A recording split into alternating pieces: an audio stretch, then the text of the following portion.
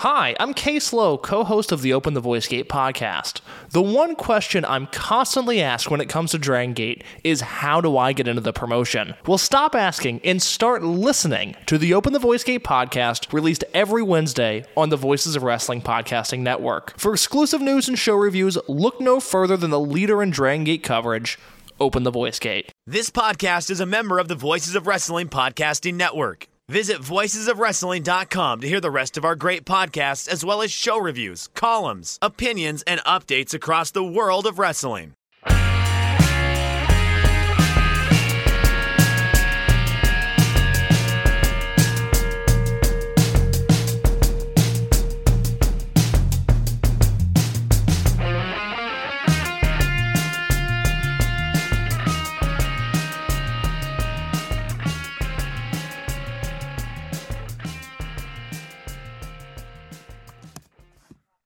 Hey kids, do you like professional wrestling? Well, we like professional wrestling too. Sorry to be late here, but travel issues, which I will get to in a moment.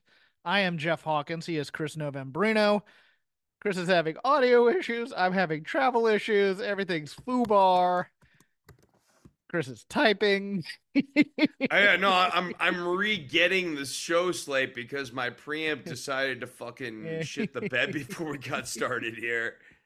Just Dynamite, maybe the King of the Ring thing. Yeah, we're gonna do Dynamite and King of the Ring. Yeah, and maybe a ice cold take on Deadline if you have one. I have like two, and that's about it. Because it was a show that existed and was there, but it wasn't offensive like some people made it out to be. I think it was decent, especially the men's Iron Man challenge or Iron Contender challenge. But no, I went to Cincinnati to watch a Bengals game and to visit our friend Sean Ross Sapp.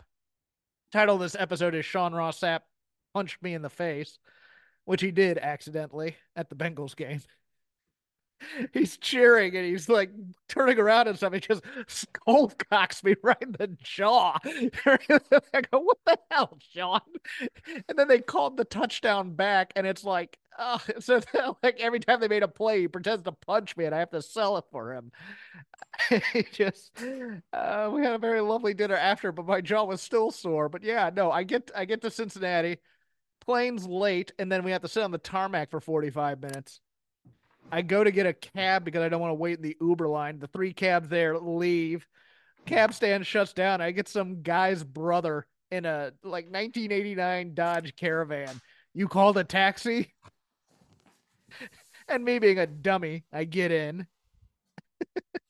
This is how many horrible movies begin. Oh, I knew that 10 minutes in, but I was being dropped off first if I was going to be dropped off. And then he goes, he fumbles. It's a dirty minivan too. And he fumbles in this cup to get a swipe thing. I'm like, I am not giving this man my credit card number. Here's $60. And I prayed for the people who were in that van with me, because one was a German man who didn't speak English. He needed to go 70 miles outside of the city. I just went, oh my God, this guy's gonna get ripped off. I hope that fine gentleman got to where he wanted to go. Yeah, that's all I thought too. He goes, you want my number for a pickup thing? I go, I get that he's hustling for work, and that was cool, but I said, nope, no thank you. I just left. And then on the way back, I was on a flight that got delayed 10 times. 10. And eventually canceled.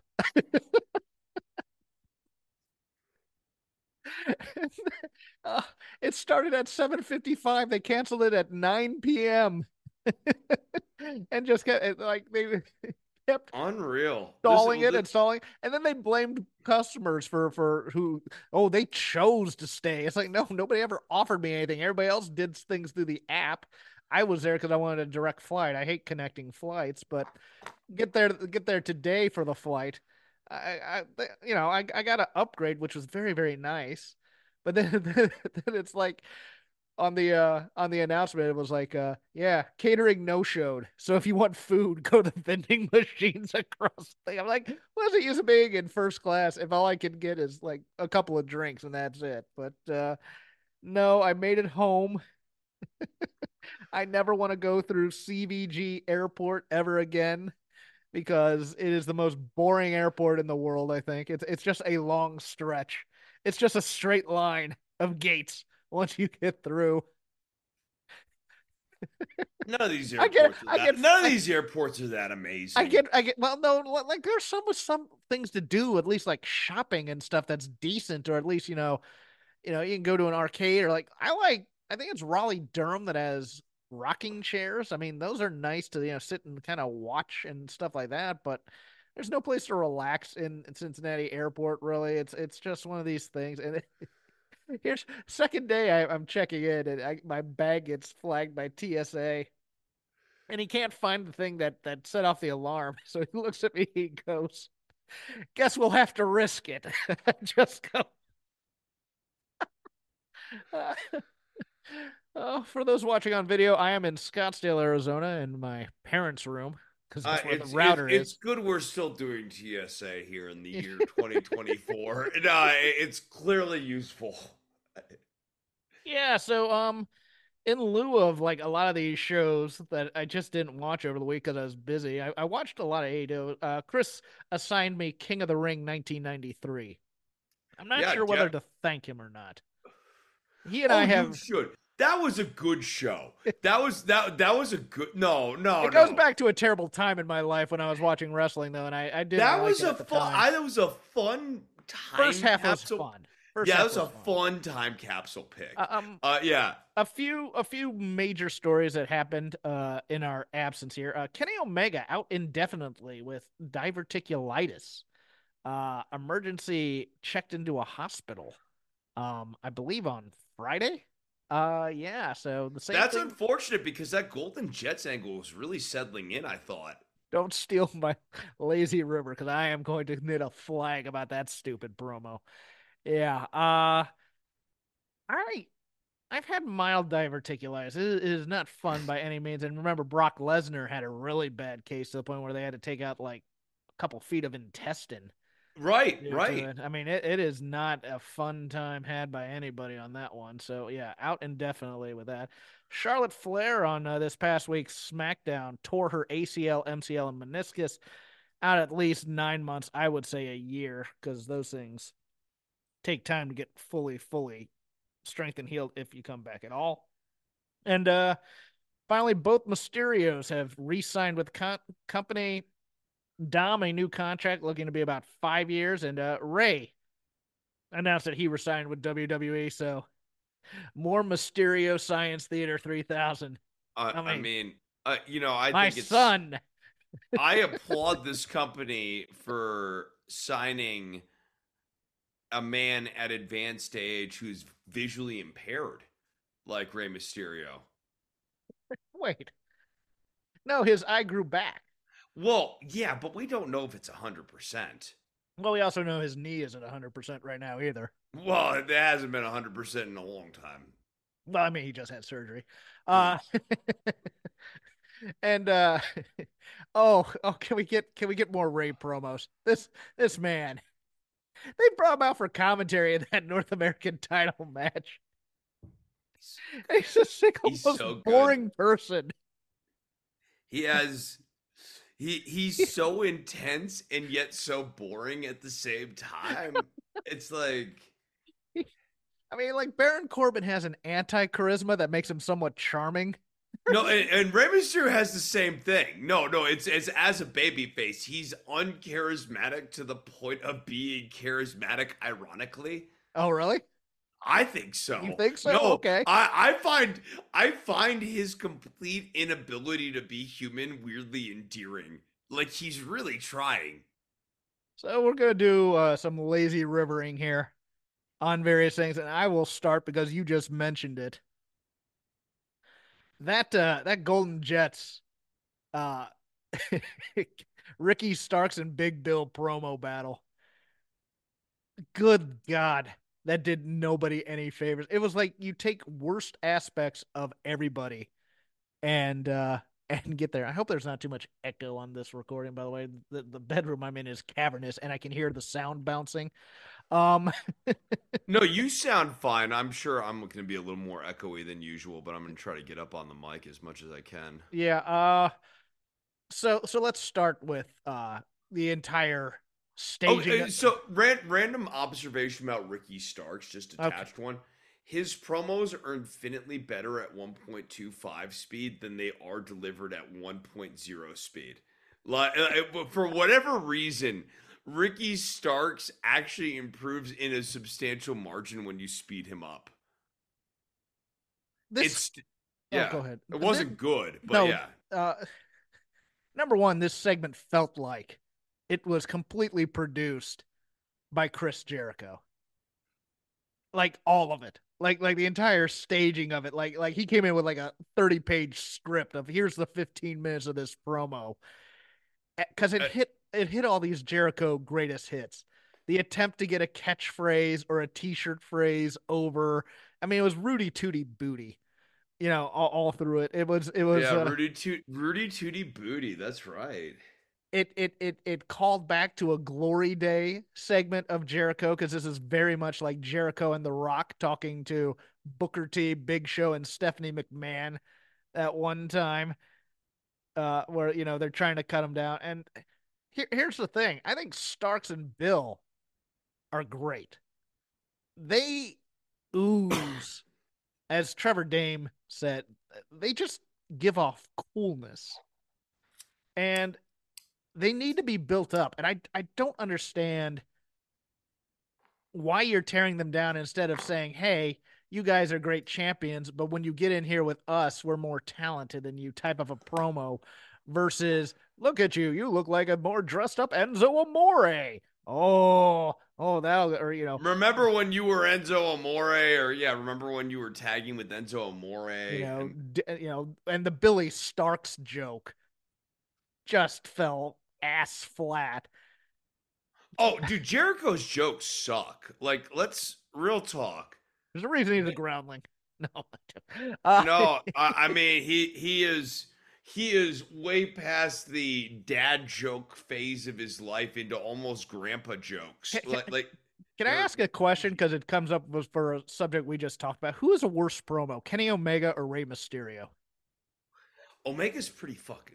I'm sorry, I need to stop dropping f bombs. Omega's pretty rotten. He also has You know what? I won't go for anti-growth. monetization. I'll let you cuss as much as you want tonight if you want. Yeah, no, You've had a few. I mean, it's just. Sorry, it was just the second you said like Omega's. No, his promos. I have such a hard time. He's so weirdly inhuman. It's always it's like this Captain Kirk thing. It's that very he does. methodical, but it's methodically bad. It's mechanic No, almost. it's Captain Kirk. It's Bill Shatner. You're right. It so is. Spock, Yeah. I think that I could do. You think that you're so much better than us, Ricky, and also the other guy. But here's the thing. I don't trust Chris Jericho. I would never trust Chris Jericho. You know what it reminds me of? Have you ever seen the movie Deep Cover with Larry Fishburne? Oh my God. It's so great because it's obvious. It's almost like nobody's ever met an actual drug dealer in that movie. It's like every bad stereotype, and everybody's just playing the worst stereotypes you've ever seen in every movie. Like Jeff Goldblum is just chewing up scenery and overacting. It's an overacting. Everything needs to be so big and so enunciated, and he needs to shake his head when he says There's a lot of head shaking. Yes. There's a lot of head shaking. Yeah. It is very, very over gesticulated. And then when you pair that with Chris Jericho, like these two guys, and they're gonna win the tag titles, I think. They're miscast as babyface. They would be such good if heels. Kenny can come back. I don't think Kenny can come back. I don't know that Kenny can come back. Yeah, for a while, but oh, you're right. They'd be great heels. Oh yeah, this team would be unbelievably grating. Because they're already unbelievably right. grating. No, I know. All you would have to do is lean into what they are. I was cheering for the Young Bucks over these two. That's how grating they were. I found myself cheering for Big Bill and Ricky Starks at the end of this promo. Like, you know what? These guys suck. Yeah, no sell this. No sell this crappy promo and tell them their jokes aren't funny. I started marking for Starks. I mean, like when the names all bombed, I think it was very much a judgment call of do you still keep with it? Um, the first couple of times, sure you keep with it, but like every single name that Jericho threw out there, and there were like five, which is also just breaking the rule of three. There were five names, they all sucked. And did he come up with the ultimate assholes? Was that like one of his names? I think there was, Like it was Rick and they the were Dick, Rick and which the was Dick. They were like the laziest names. Like they were actually and he was searching for the one that would get them to start chanting. That was the best. It was like, and why would you make Billy Starks the punchline when she's headlining Billy. your ROH pay-per-view on Friday? That was just such bad I timing as didn't well. I didn't even think about that component of it. I just thought it was a reference to WWE and how they pull the first name and the last name off of like that's what I thought the Okay. reference was. No. It was to It's the female wrestler but she's Athena's minion in oh, ROH. She's about 18. She's been on AEW programming before. She's pretty outs good. I believe that, but like boy, these jokes really sucked, huh? Yeah, I'll level it up with a positive if you don't mind. I've enjoyed these matches for the tournament. It's just that there's no emotion in the tournament whatsoever. But I'll tell you something. I will watch Mark Briscoe. I will watch Roosh, and I will watch Andrade do whatever they do any day of the week. Like Andrade is trying to be in that meat division. That's how much he's bulking up right now. He is ginormous now. And that match against Brody King on Dynamite, I loved that match. I just thought it was just two guys just beating the absolute crap out of one another. And Roosh always comes in to be stiff, and I love him too. And of course, Mark Briscoe to me is underappreciated, but the emotion of the matches is all being done on social media in terms of being mad afterwards. I mean, they'll occasionally play a TV promo on Dynamite or not Dynamite on Rampage and Collision, but for the most part, it's like, okay, here's these great matches, and they try and get the story over on commentary when they're not cracking jokes. But I kind of want to see more of these promos, not just like the like that. That's they do like one every week, and it's good, but I want more. I want to feel like it's not that the tournament matters, but I guess I want to feel the ebb and flow of the emotions a little bit more rather than just watching the matches and go, okay, that's that result. Let's look at the score. That kind of thing. The storytelling to me is a little bit lacking in terms of outside of the ring stuff. Like, are people changing strategy? Are they getting, more and more desperate? Do they want to like Right, and hurt that's the some? thing that like normally makes a good G1 is like a revision of strategy, a reassessment. Oh, this isn't working. I should try something new. Somebody makes a heel turn during the tournament, realizing that like, their regular kind of traditional wrestling strategy isn't going to work because their backs against the wall.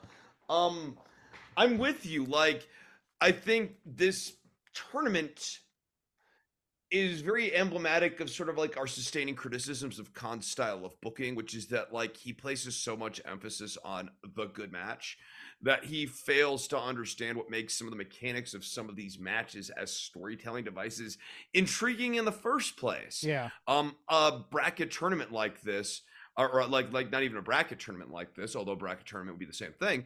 Um, but like a round robin's very good for this. Someone starts piling up losses, they go on a losing streak. After the third loss, maybe like they're not doing things right. Maybe they need to actually, take a look in the mirror here.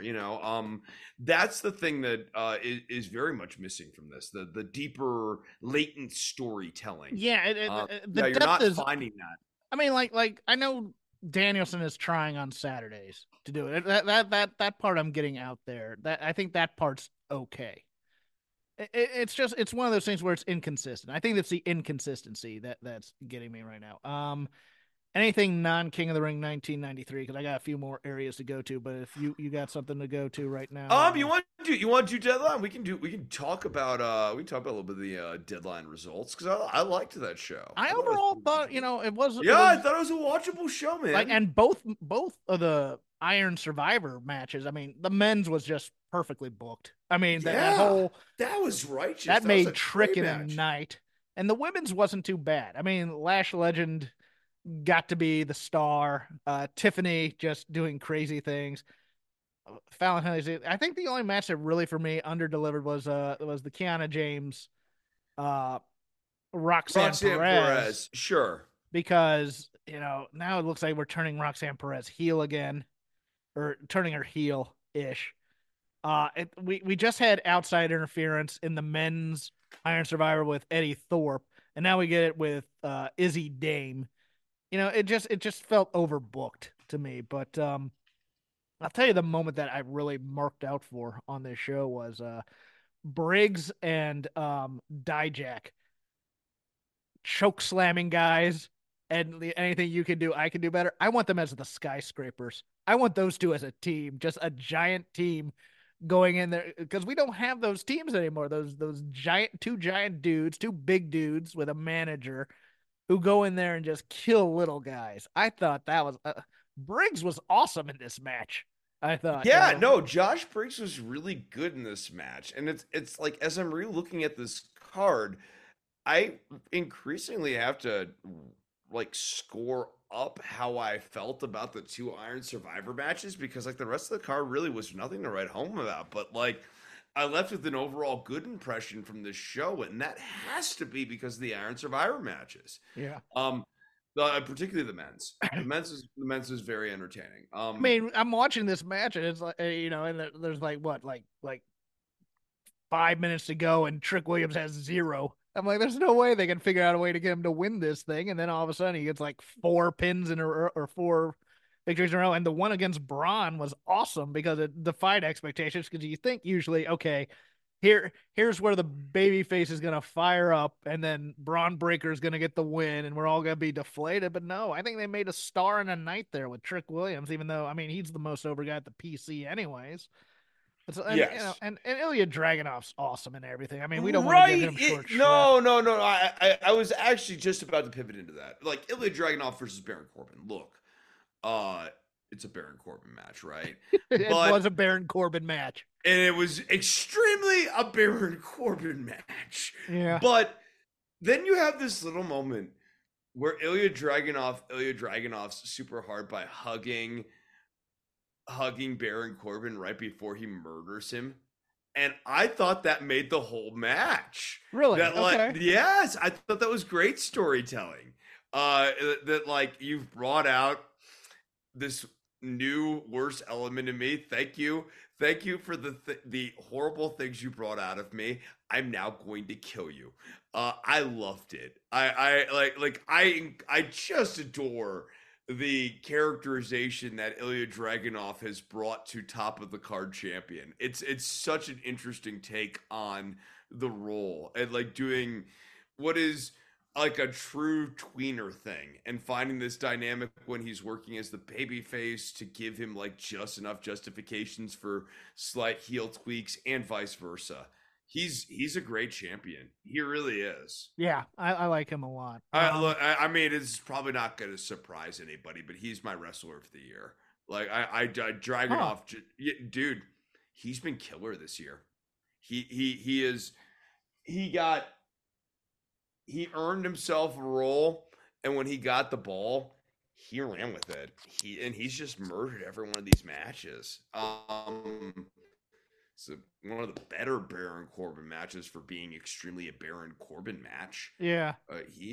He's awesome, dude. He's an all-time great wrestler, man. Yeah, and Dragon Lee is the NXT US champion. I think they're just gonna hotshot that belt back on the Dom. I found that to be a very perplexing move. I mean, that was anti my predictions going into that show too, where I was just like, I don't know why you'd belt Dragon Lee.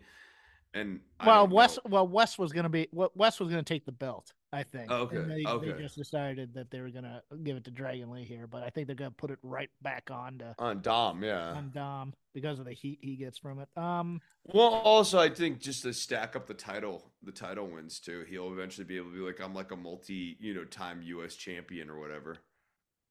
Two quick main roster WWE things. CM Punk got it together in week 2. I know that week 1 on SmackDown he did that line about people shouldn't punch their coworkers for tribute to the troops, and that audience just didn't know what the hell he was talking about because they don't follow AEW. I think that's why they didn't get it.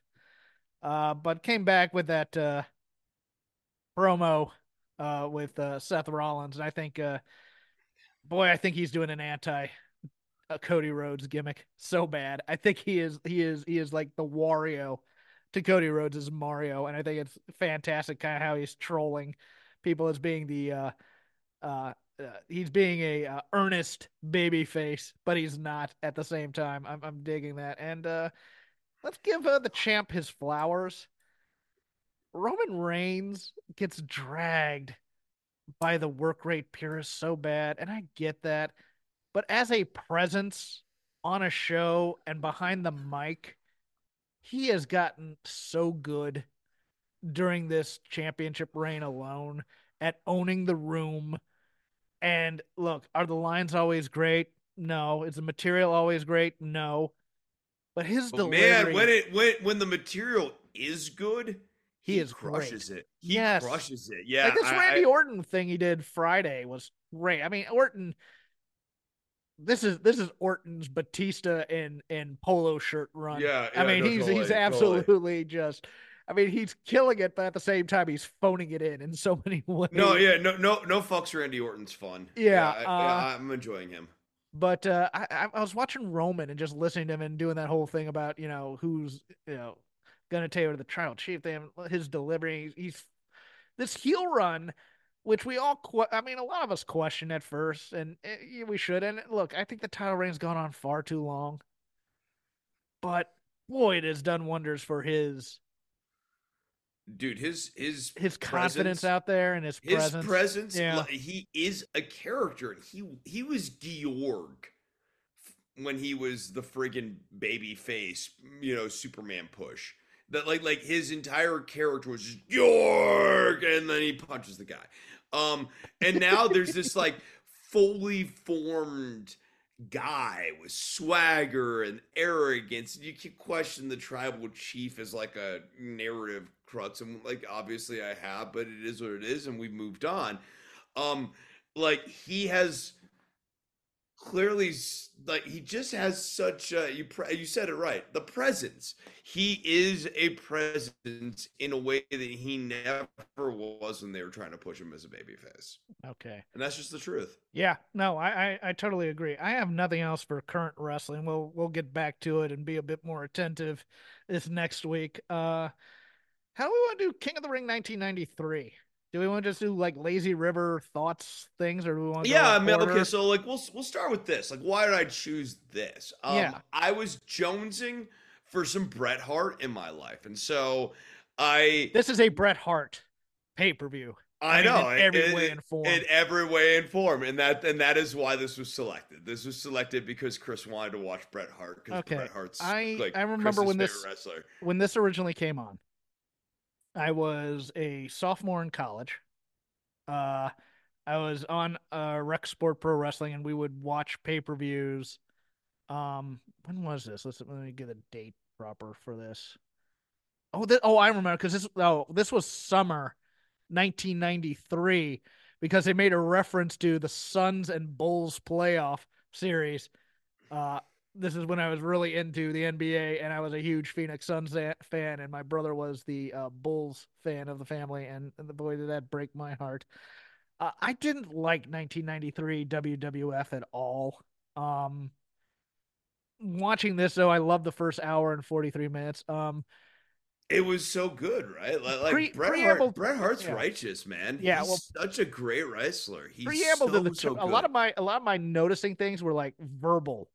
of how they were presenting things and whatnot. Like for the preamble of the tournament, number one, McMahon, all McMahon in terms of introducing us to this, and boy, did they want to get over that Dayton, Ohio is the heartland of America. Dayton, Ohio is the most boring city on earth. I love that, like right in the heartland. I that's a You phrase know, that not I Iowa, used to hear the heartland not a North lot Dakota, in- not the Midwest, not really, the Midwest. No, Dayton, Ohio. That's the heart. This is where Hogan wanted to do his Yokozuna thing, because I'm sure old Manhattan Vince does think that Dayton, Ohio is the heartland of America. He probably thought corn was grown in Dayton, Ohio for some reason.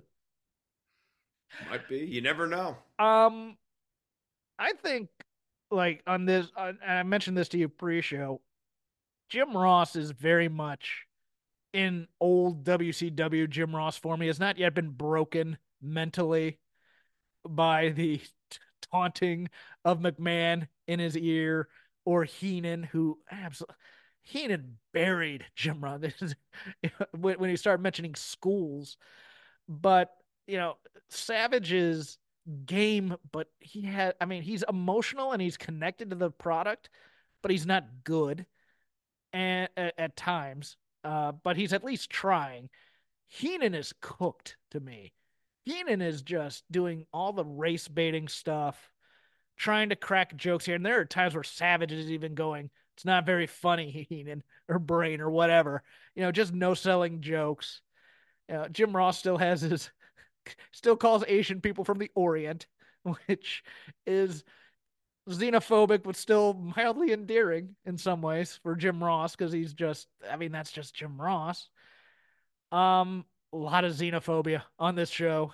It is a time capsule of 1993 wrestling, or at least what this is. When I said this is a Bret Hart show, remember this is right after, or not right after, but it's shortly after WrestleMania 19 in Vegas, where they did kind of the screwy thing where they take the title off of Bret, give it to Yokozuna, and then they give it to Hulk Hogan.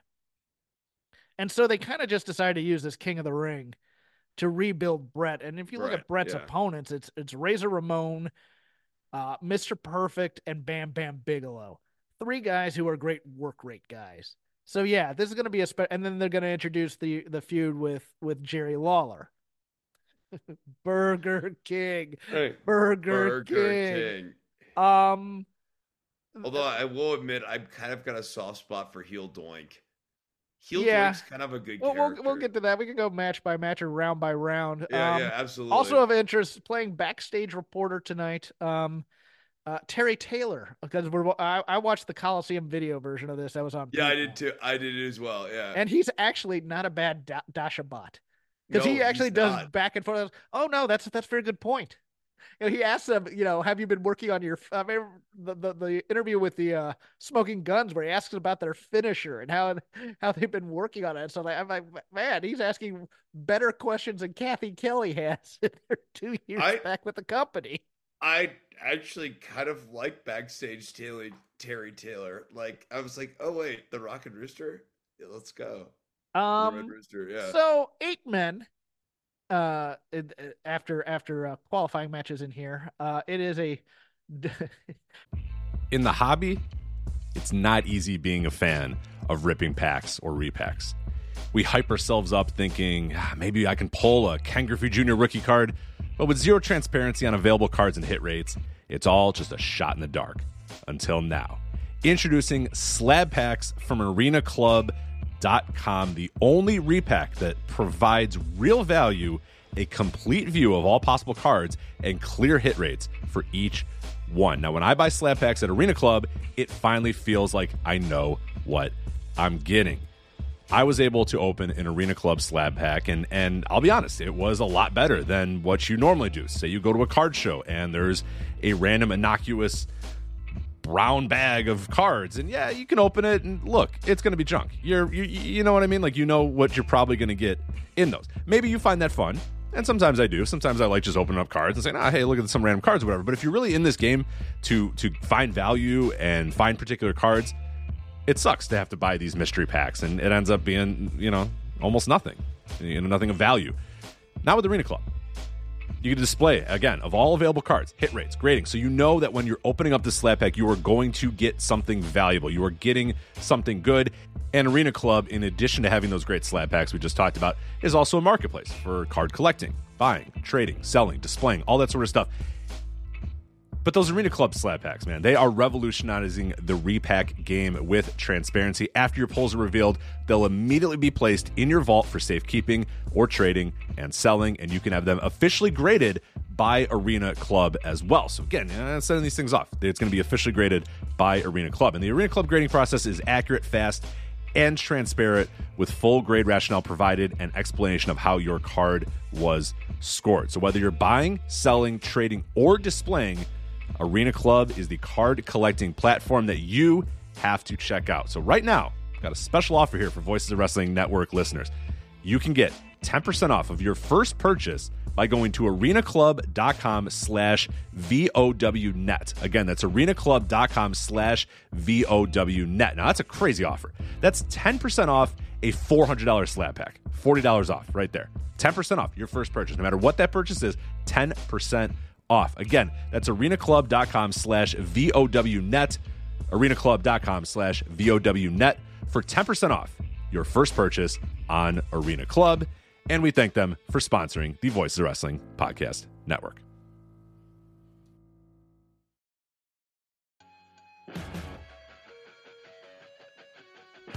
What's going on, guys? This is Rich from the Flagship Podcast here on the Voices of Wrestling Podcast Network. If I could have a moment of your time, I'd like to tell you about one of our sponsors, Eufy Video Lock. Eufy Video Lock is a smart lock, a 2K camera, and a doorbell, all 3-in-1, offering you triple security. So you can have everything in one device rather than installing many pieces on your front door. But it's not just for security. The Eufy Video Lock is also for convenience. No more concerns about losing keys, and you can assign passwords to your family members and see them coming back home via the integrated cameras. Some other great features we love about the Eufy Video Lock is it is easy to install and set up with just a Phillips screwdriver, no drilling required. Keyless entry, no more fumbling for keys when your hands are full. You never have to worry about kids losing keys or passing among renters. You also have 0.3 second fingerprint recognition and 1 second unlocking. Again, 0.3 seconds, it's going to recognize your fingerprints, and in 1 second, it's going to unlock. And with the AI self-learning chip embedded, the more you use it, the more accurate it will be. Also, no battery anxiety. You have a rechargeable battery in there that could last around 4 months, and you will get a low battery notification before it runs out. Passcode unlocking, a remote control with a 2K clear sight, see who's at your door, and control from anywhere through the Eufy app. With enhanced night vision, you can have optimized view even in the evening. You can also secure your package delivery by view and two-way audio. And then best of all, no monthly fee. A bunch of other brands out there are going to charge you a monthly fee.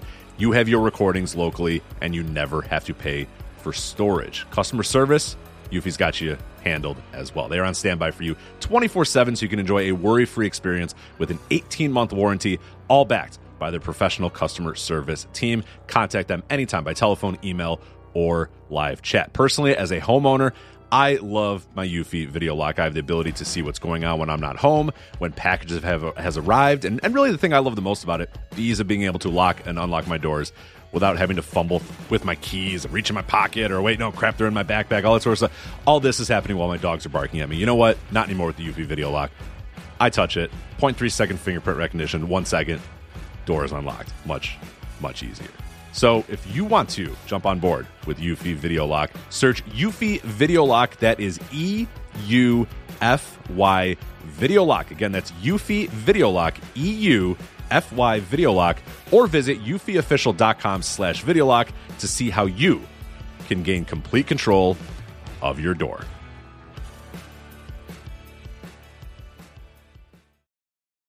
Here's something you will always learn about WWE tournaments. The monster heel always gets a bye in the semi. So Bam Bam Bigelow is the monster heel in this tournament. He will be getting a bye. But overall, I have a soft spot in my heart for all 8 of these wrestlers for various reasons. I mean, Brett's great. Razor's great. Perfect, of course, is great. I love Mr. Hughes. Just as a presence, He's the one not. guy in my Yeah.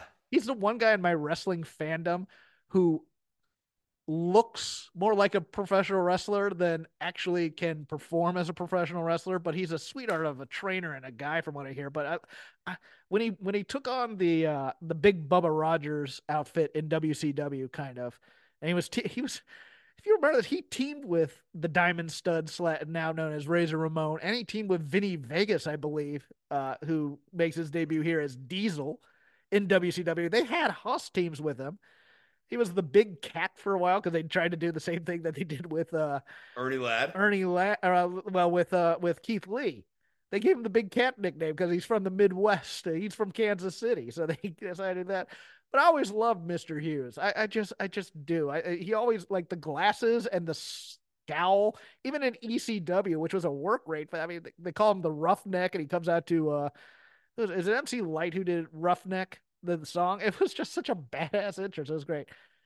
I hate WWF Jim Duggan, but I love Mid South Jim Duggan. He is such a hoss, but I mean, he does his job here. Bam Bam is on his second tour of duty because he went to WWF. They tried to make him. They basically built the first Survivor Series around Bam Bam Bigelow. Yeah, right. As Hogan's friend here, and they brought in Oliver Humperdinck as his manager. So, and then he goes to, he goes to NWA and gets absolutely crushed on the mic by Ric Flair, who calls him Fat Boy. And then goes to Japan for a while to kind of reconcile. I think he went to another company as well, but then comes back here as the master. And then Luger. He was in WCW for a minute, I want to say. He was in NWA for a minute. He was NWA, okay, yeah. But that was like 88, 89. And this is okay. So I thought he was like, he did do a stint, I want to say, in the 91 WCW. That might be true as well. Yeah, I want to say he's on one of those pay-per-views at least. Lex Luger is here as the narcissist. And I don't know, as I've watched more and more old Lex Luger, he was horrible on promos, but he was trying so hard to be good on promos. You know what I'm saying? Like, he came in with a plan for every promo he did when he was a member of the Horsemen, and he just could not put words together to save his life. But this narcissist gimmick is kind of working for him a little bit. It kind of works for him. Like it's a stupid gimmick, but once the match starts, Luger really found a halfway decent match rhythm for this narcissist character. The entrance is stupid, the presentation is stupid, but like the whole gimmick around the forearm, it's not bad. It's not great, but it's not bad. And Tatanka, aka War Eagle Chris Chavis from Hampton, Virginia, Bethel High School. Got a lot of local media when I was growing up. He's still on his undefeated streak, which they had to protect here. They had to protect here, but also I just recently ended up watching, I think it was the Raw or the Superstars, where they beat him. Right. And that was such a anticlimactic thing because they beat him to Tony Halm, Ludwig Borga. Right. On his rise, and then they just lost aborted the Ludwig Borga thing really fast. So, random thoughts on Hart Ramon, if you have anything specific. I really liked the finish to this, like the finishing sequence to this match. So because it wasn't a finisher, that's what I liked about it. Yeah. Yeah, in a lot of ways, Hart, of course, always very clever about, finding other ways to finish matches than just put people into the sharpshooter and it's the same finish every time. And I think that honestly, it's like, why am I rewatching Brett matches? Because I don't remember how every Brett match finishes out. Right. And that's, part of the replay value of Vader matches for me is the same thing. Vader had many different ways that he closed out a match. And I think that's a commonality between my two favorite wrestlers. Well, I like that this wasn't the pattern also, where it's like, you do your setup and your finisher and then the guy's done or whatever, or he kicks out of the finisher. He escapes out of the Razor's Edge. And that leads into a sequence, but that's not the end of the match. That led to a near fall that was a good enough near fall that actually baited me. I was like, oh, the match is over. And then I realized the match was not over, and I was like, oh, Hart got me. Hell yeah. Can I be I the guy love to that. say I loved the commentary to start this match because they were talking about Ross and Savage really got into tournament strategy on short matches and how you have to go, you may be more aggressive in the beginning so that you can save your energy for later that night, et cetera, et cetera. You're trying to get the pins a lot quicker so you can get some rest in between. You may not want to have a feeling out process because of the time limit. I really, this hit Ross's strong points at this time in his commentary to me. And Savage was willing to go along for the ride, which I really liked a lot.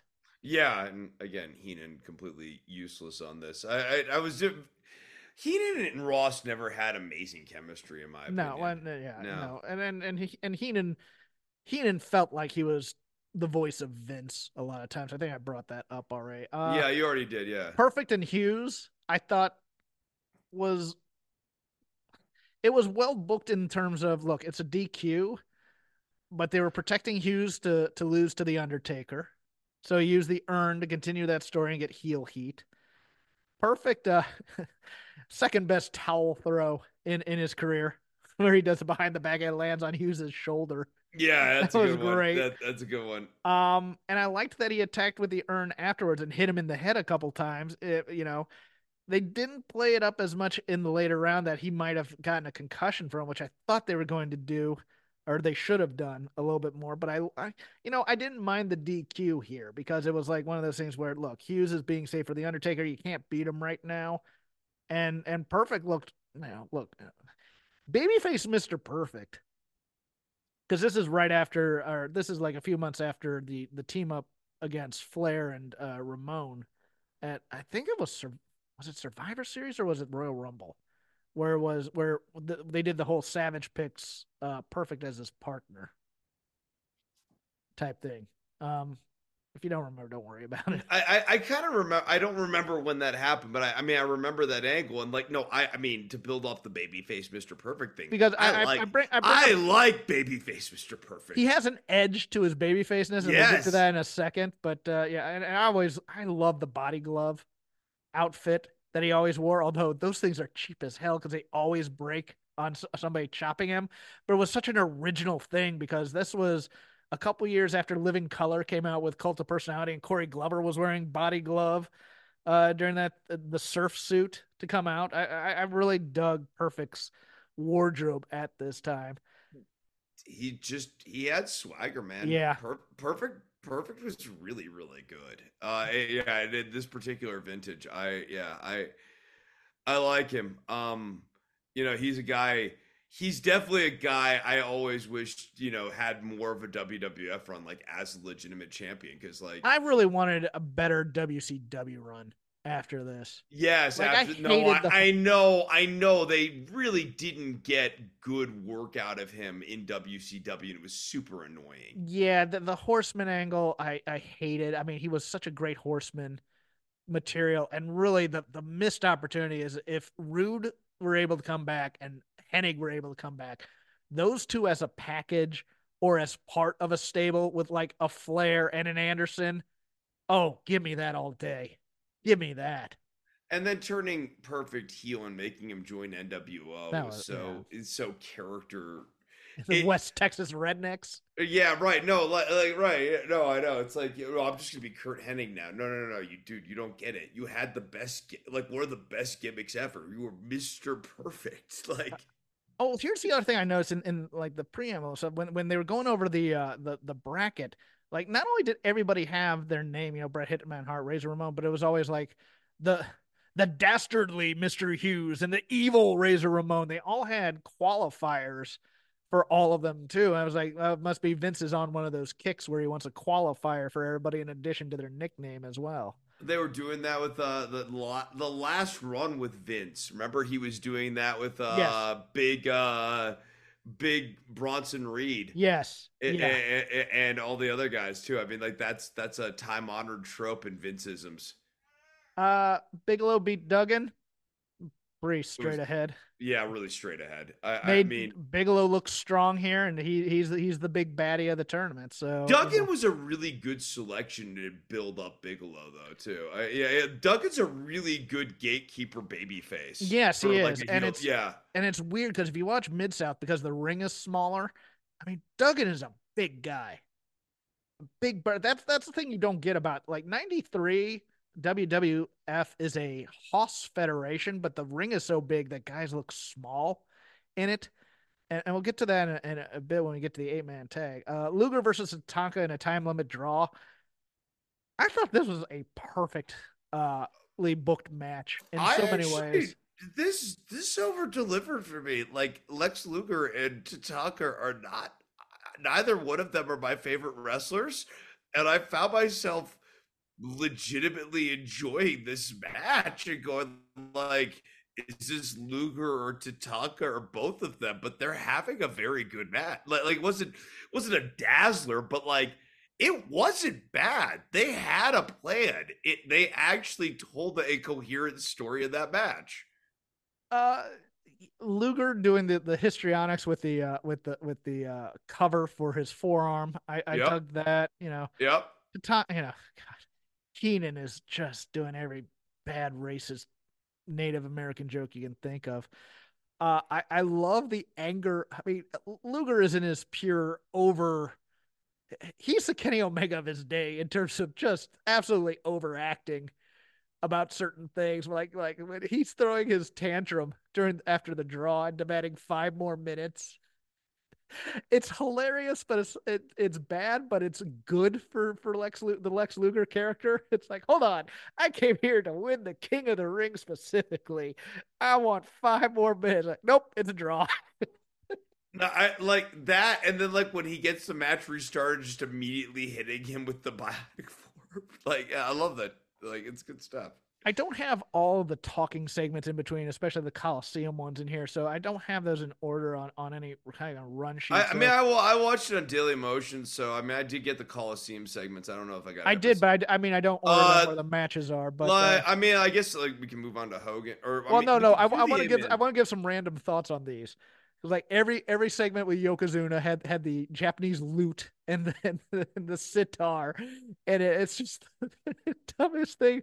I'll talk more about the Yokozuna post match stuff in a second, but I what gets me when we go into Heart versus Perfect here is that Gene Okerlund's an asshole. Right? He's immediately yeah, like and then Gene Okerlund at the back end of that interview acts like, oh, what the? Well, what did I do? I didn't do anything. Like he's immediately knee And leads too. he's healing Bret Hart, who is the wrong guy to heal in this tournament because Bret's gonna be the hero afterwards. It's like, well, Bret, you were talking about Mr. Perfect and say you could beat him any day of the week. And said it should have been the other guy that was being healed on this match.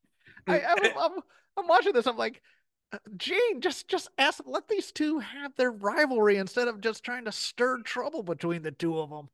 It was so stupid to give them the direction that like one of them needed to be like the overt heel in this match. This match totally could have worked without Perfect working as heelish as he ended up doing in this match and like having to do like a soft turn on him going into this match. All Howard had to do was just win.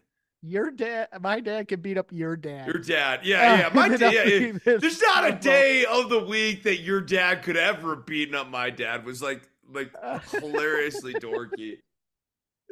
But Like, yeah, all no, right. look, Heart versus Perfect. I mean, it was a phenomenal match. Well, I mean, it's almost 19 minutes of pure bliss watching these two because they're so great. Both of them selling their asses off for Yes. each other. You get all the great signature sells. They are really great storytellers. And they, while they're good at being economical, they were not necessarily being economical in this match. Mr. Perfect comes off the top rope for a really sick drop kick at one point during this match. I loved this match. This that took me to my wrestling happy place. I really enjoyed this. Yokozuna beats Hulk Hogan in his swan song for the WWE or WWF. This is a Hogan match, and Hogan sold and sold and sold, and or Yokozuna sold and sold and sold, kicked out of the leg drop. Eventually Harvey Whippleman comes down as a cameraman. I kind of loved Chekhov's cameraman because they weren't focusing on the Whippleman guy. They were focusing on a guy who looked a lot like Dave Meltzer, to be honest with you, with a mullet as the cameraman. So you kind of knew camera guy something was going on there at the time.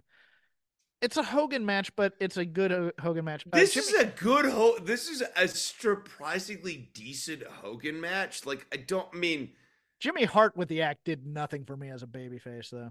no, he does not. Like the Coliseum promo too before the match, I thought was Oh, it was terrible. But on the flip side, the Coliseum promo with Okerlund, I think later Jack Tunney, where he says millions of, like Fuji speaking in broken English for a while, but then Okerlund goes thousands of Americans very upset right now, and Fuji just goes, why? Yes, I died. I know. That was such a great reaction. Such a great reaction. But no, to go back to the match real quickly. I mean, look, you're never going to get a ton of like praise of Hulk Hogan from me, but I will say in this match, if you're looking for an example of a match where Hulk Hogan actually puts someone over in a meaningful way, Yokozuna, he does do it here. Yeah. There's no doubt. I mean, he kicks out the leg drop. They make a big deal out of that commentary. It takes 3 boots to finally get Yokozuna down. And then Yokozuna, when he finally pins Hogan after the flash paper, Hogan does not do the Ultimate Warrior kick out. Hogan actually sits there and does the 3 for real skis. Can I say, as someone who has now watched hillbilly wrestling for a number of decades, that flash paper spot was one of the better ones that I've ever seen. I thought that was really well executed. Yes. I was also thinking that too. It was like, damn, that actually came off really well. That's better than the last one they did in AEW. This was not what I picked this match out or picked out this pay-per-view for, but like this is one of the stronger Hogan matches, to be completely honest. Yeah, Yokozuna's it's not like good a Dazzler, too. It's a Hogan match, but yeah, right. Like I thought it was very well executed. I think I don't see. I have to go back and watch some of his world class stuff as Coquinus Maximus. When Yoko gained a lot of Hogan. Yeah, but I'm talking about Yokozuna, and when I mean Yoko gains a lot of weight to play this sumo guy, and it's almost like, I mean, I think it eventually killed him. It kills him. Yeah, it kills him. I mean, he's lumbering around and stuff, but I mean, he does a good job with carrying far too much weight. And of course, the post matches, let's bring in a bunch of Japanese actors playing photographers because we're gonna make this a big deal in Japan. Because I believe this was right at the time where New Japan was starting to get a lot of parade. I mean, WCW was working, of course, with New Japan at the time in '92, because that's where Rude ended up jacking up his back. I mean, this is prime Chono Muda New Japan, so they were trying to counteract at least some of the buzz in the wrestling world, if not everybody didn't know about this. But they wanted to kind of screw with WCW still a little bit, working with Japan, et cetera, et cetera. But yeah, I mean, but the overall point you should take from this is, for a Hulk Hogan match, this was very, very good. Yeah, no, yeah. If you're looking for a time capsule on that, this is actually a really interesting time capsule on a Hulk Hogan match. And then we get to our 4-man. This is the 8-man tag, yeah. The 8-man tag, which is goofy, but like, what did you think it was going to be? I'm going to say this, because it's WWF and it's so campy all the time. DiBiase and Mike Rotunda are a hoss team. They're a sneaky hoss team. Like, you watch these matches that they had against, I think they had one against the Beverly Brothers. They had matches against the Road Warriors. They are 2 big guys. Like, DiBiase is 6'4", I think, at least, and Rotunda, I think, is 6'2". But they are bigger than you think they are. in terms of that. I mean, and then when you're in there with the Steiners, and of course the Guns, and this is Billy Gunn with blonde hair and a mustache, and you almost can't recognize him. Guns with caps, that killed me. And the Head Shrinkers, Fatu before he became um, uh, Rikishi. Um, the match itself sucked. Yeah. I mean, the ending was so preposterous. He has him in the $1 million dream, and he drops it to mock him, and then gets wrapped up in a small package, and you're like, "This is stupid. F Package. this." It's so stupid. Yeah, right. Like he has him with the $1 million dream. It's like he's not done with them yet. It's like, what would he possibly do? And then they're like, he's gonna have to answer to Wall Street. It's like, no, he isn't. Like or IRS. Yeah, it's like, I did like that Jim Ross isn't. brought up Like, that he brought up that IRS went to Syracuse. Wasn't IRS, that was Mike Rotunda. And then said that he had won the tag team titles with 3 different partners, which I'm sure Vince was throwing a fit in the back. No, that was a different guy. You can't say that about because Vince was very much this character is different than any guy he's ever been. Yeah, right. Like these are not the same people. These are different characters. Yeah, But that's Ross before he was broken. That's why Heenan, I think, laid so much into him during this match. It's like, no, there's no continuity in WWF. This is the guy. This is Erwin R. Shyster. it does, and I mean later on that would Billy Gunn's a prime example of this, where like later on that would evolve to the point where like Billy Gunn's continuity has nothing to do with the Smoking Guns at all. Yeah, like that's just a name he has. We've mentioned before, but Erwin R. Shyster is the most problematic name for a character possibly ever. Oh yeah. Oh yeah. Yeah. I mean, just yeah. Here's the most interesting thing about this match was the Terry Taylor promo with the Steiners and the Guns, where he actually brought up them practicing their finisher and would they be able to finish it with them. And then you see the magic of what the Steiner brothers were, because Scott is just a terrible promo at this time, but Rick Steiner just comes in there just like a bat out of hell doing his dog face stuff, and that's what always made him such an over babyface, and that's why he got over everywhere he was, because it's just like, look, he's a big dumb meathead jock who barks, and he never tried to be anything more than that, and he would throw guys because he was just a savage. But this match so disappointed me so much. And then Shawn Michaels with Kevin Nash debuting with the name Diesel as opposed to My Bodyguard, defeating Crush. 11 minutes of my life I won't get back. Tell me what you liked about this, Chris.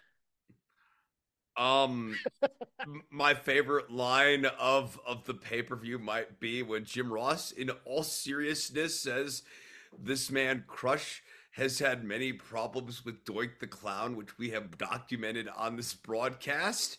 And I thought that was a beautiful piece of sentence that we got on this show. Oh, this ending where Doinks, and then they do the Groucho Marx thing from Duck Soup, where they're doing the mirror exercise, and Crush is just such a dope. But they are pushing Doink heavy, because remember, in order to get into this tournament, Mr. Perfect had to beat Doink like twice. He had like a 2 out of 3 series with Doink, who was still Matt Bourne, I think, at the time. So Matt Bourne, pretty good wrestler, but still at the same time, it's like Mr. Perfect was feuding with Doink before Crush, and you're like, what do they? I mean, heel Doink is an awesome character, but at the same time, you watch and you go, anybody walks into this room right now, I'm going to be humiliated watching this clown wrestle. Yes, no, it's heel Doink is an awesome character. The execution on heel Doink is not good, but No. you'll never get me to go, oh, this didn't work. No, the music's good. Like they actually did a really good job with his heel theme song. It's like really unsettling in an excellent way. I'm trying to remember who the second Doink here was. I'm not sure if it was Phil Apollo or not at this time, but and Matt Bourne does a wonderful job as Doink. Like he clearly understands like how to wrestle that style of match, and he is a really like a very solid hand. It's a very good mid card act that was not fully executed because like Vince doesn't have that vision, but like it was the things were there like that it was just the right balance between like because like now you have like these clown wrestlers and they go too heavy into the unsettling thing and like Doink is still close enough to a conventional He's clown. playful enough where his creepiness becomes even more creepy because of the playful. Yes, right. It's like the uncanny valley thing that actually happens when you're like still trying to create the veneer of being normal clown, but you're actually not normal. Yeah.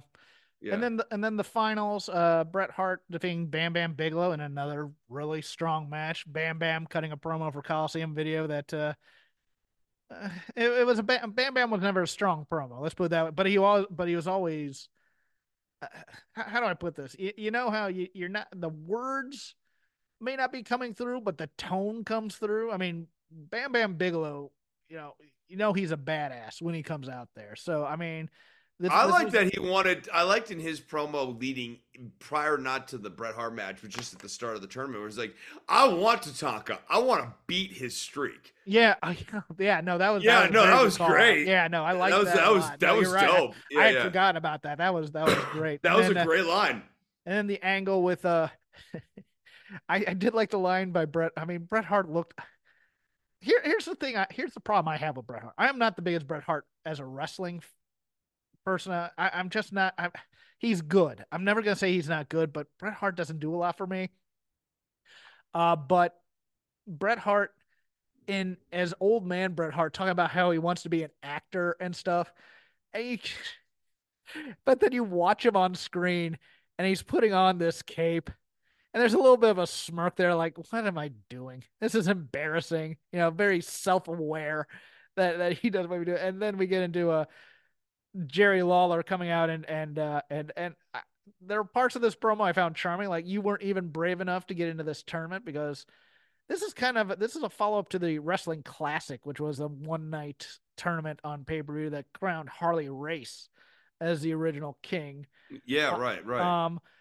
Jerry Lawler's only 43 here, which shocked me because I swear, I mean, Jerry Lawler. I looked swear like he was 50. older than that. Yeah, right? Yeah, no, I would have thought he was 50. Yep. I think he's only 43 here if I have my math right. And Lawler is just in WWF. Lawler does nothing for me. Absolutely zero, especially on commentary when it becomes a seventh grade, poo poo pee pee boobies guy. But I mean, as a wrestler, I mean, he's obnoxious but over the top. And the Hart feud really, I mean, it was Vince McMahon booking Jerry Lawler. And when you go back and watch the Memphis stuff and you can see the depth of what Lawler could do, and you just see what WWF ended up doing with him, and you see such lost potential in what they could have done with a guy like Lawler, you just kind of shrug and go, well, it is what it is. But yes, Burger King versus King of the Ring. Yeah, I mean, once they made him Burger King too, it's like Oh, it's a total Brett veneer. saying Burger King. Burger King lives rent free in my head, trying to get that chant started. Mm. And then it stuck though. I mean, they called him Burger King for a while. Oh, they still call him Burger King. Well, no, they don't anymore. They now revere him as a legend, but they did deep into his career. Yeah.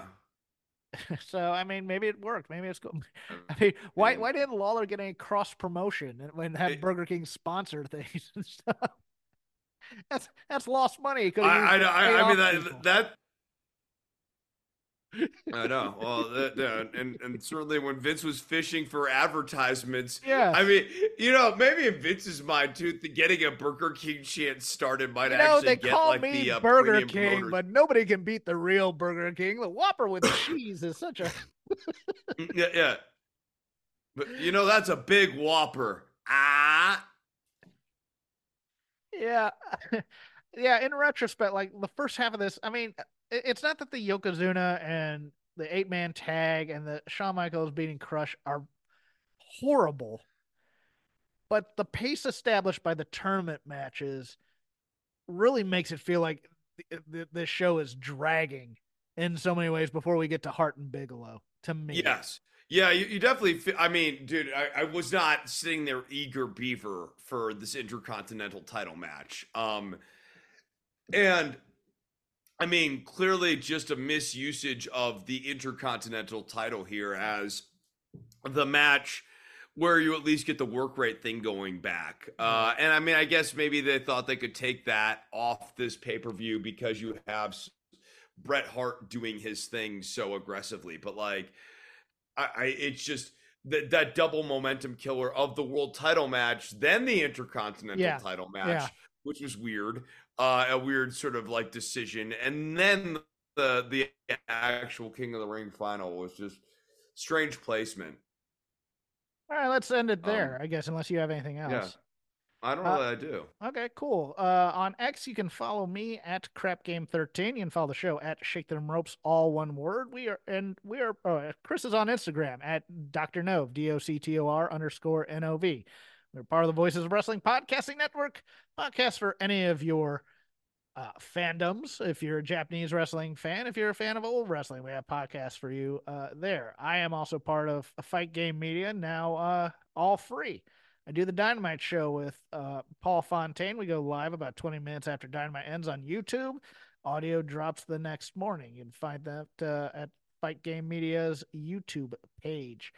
Chris is in the winter solstice. He is trapped in a luxury hotel writing his novel, being haunted by ghosts. But he's also going to he'll also give you guitar lessons while he's being spooked. Something like that. Yeah. So if you guys are interested in guitar lessons for the holiday seasons, please hit me up on Instagram, DOCTOR_NOV. Jeff is referring to what will be my winter season gig here, where I will be working on top of Sandia Peak here for 24-hour shifts a couple of days a week. So that'll be fun. If you're interested in seeing what that looks like, follow me on Instagram as well, because I think that will definitely yield some interesting pictures, whether it's ravens, mountain lions, or anything else you might find at the top of the upper terminal. You never know what we might have up there. And we'll see you later this week. Sorry for the delay, but, travel happens. Hopefully my mic will work then.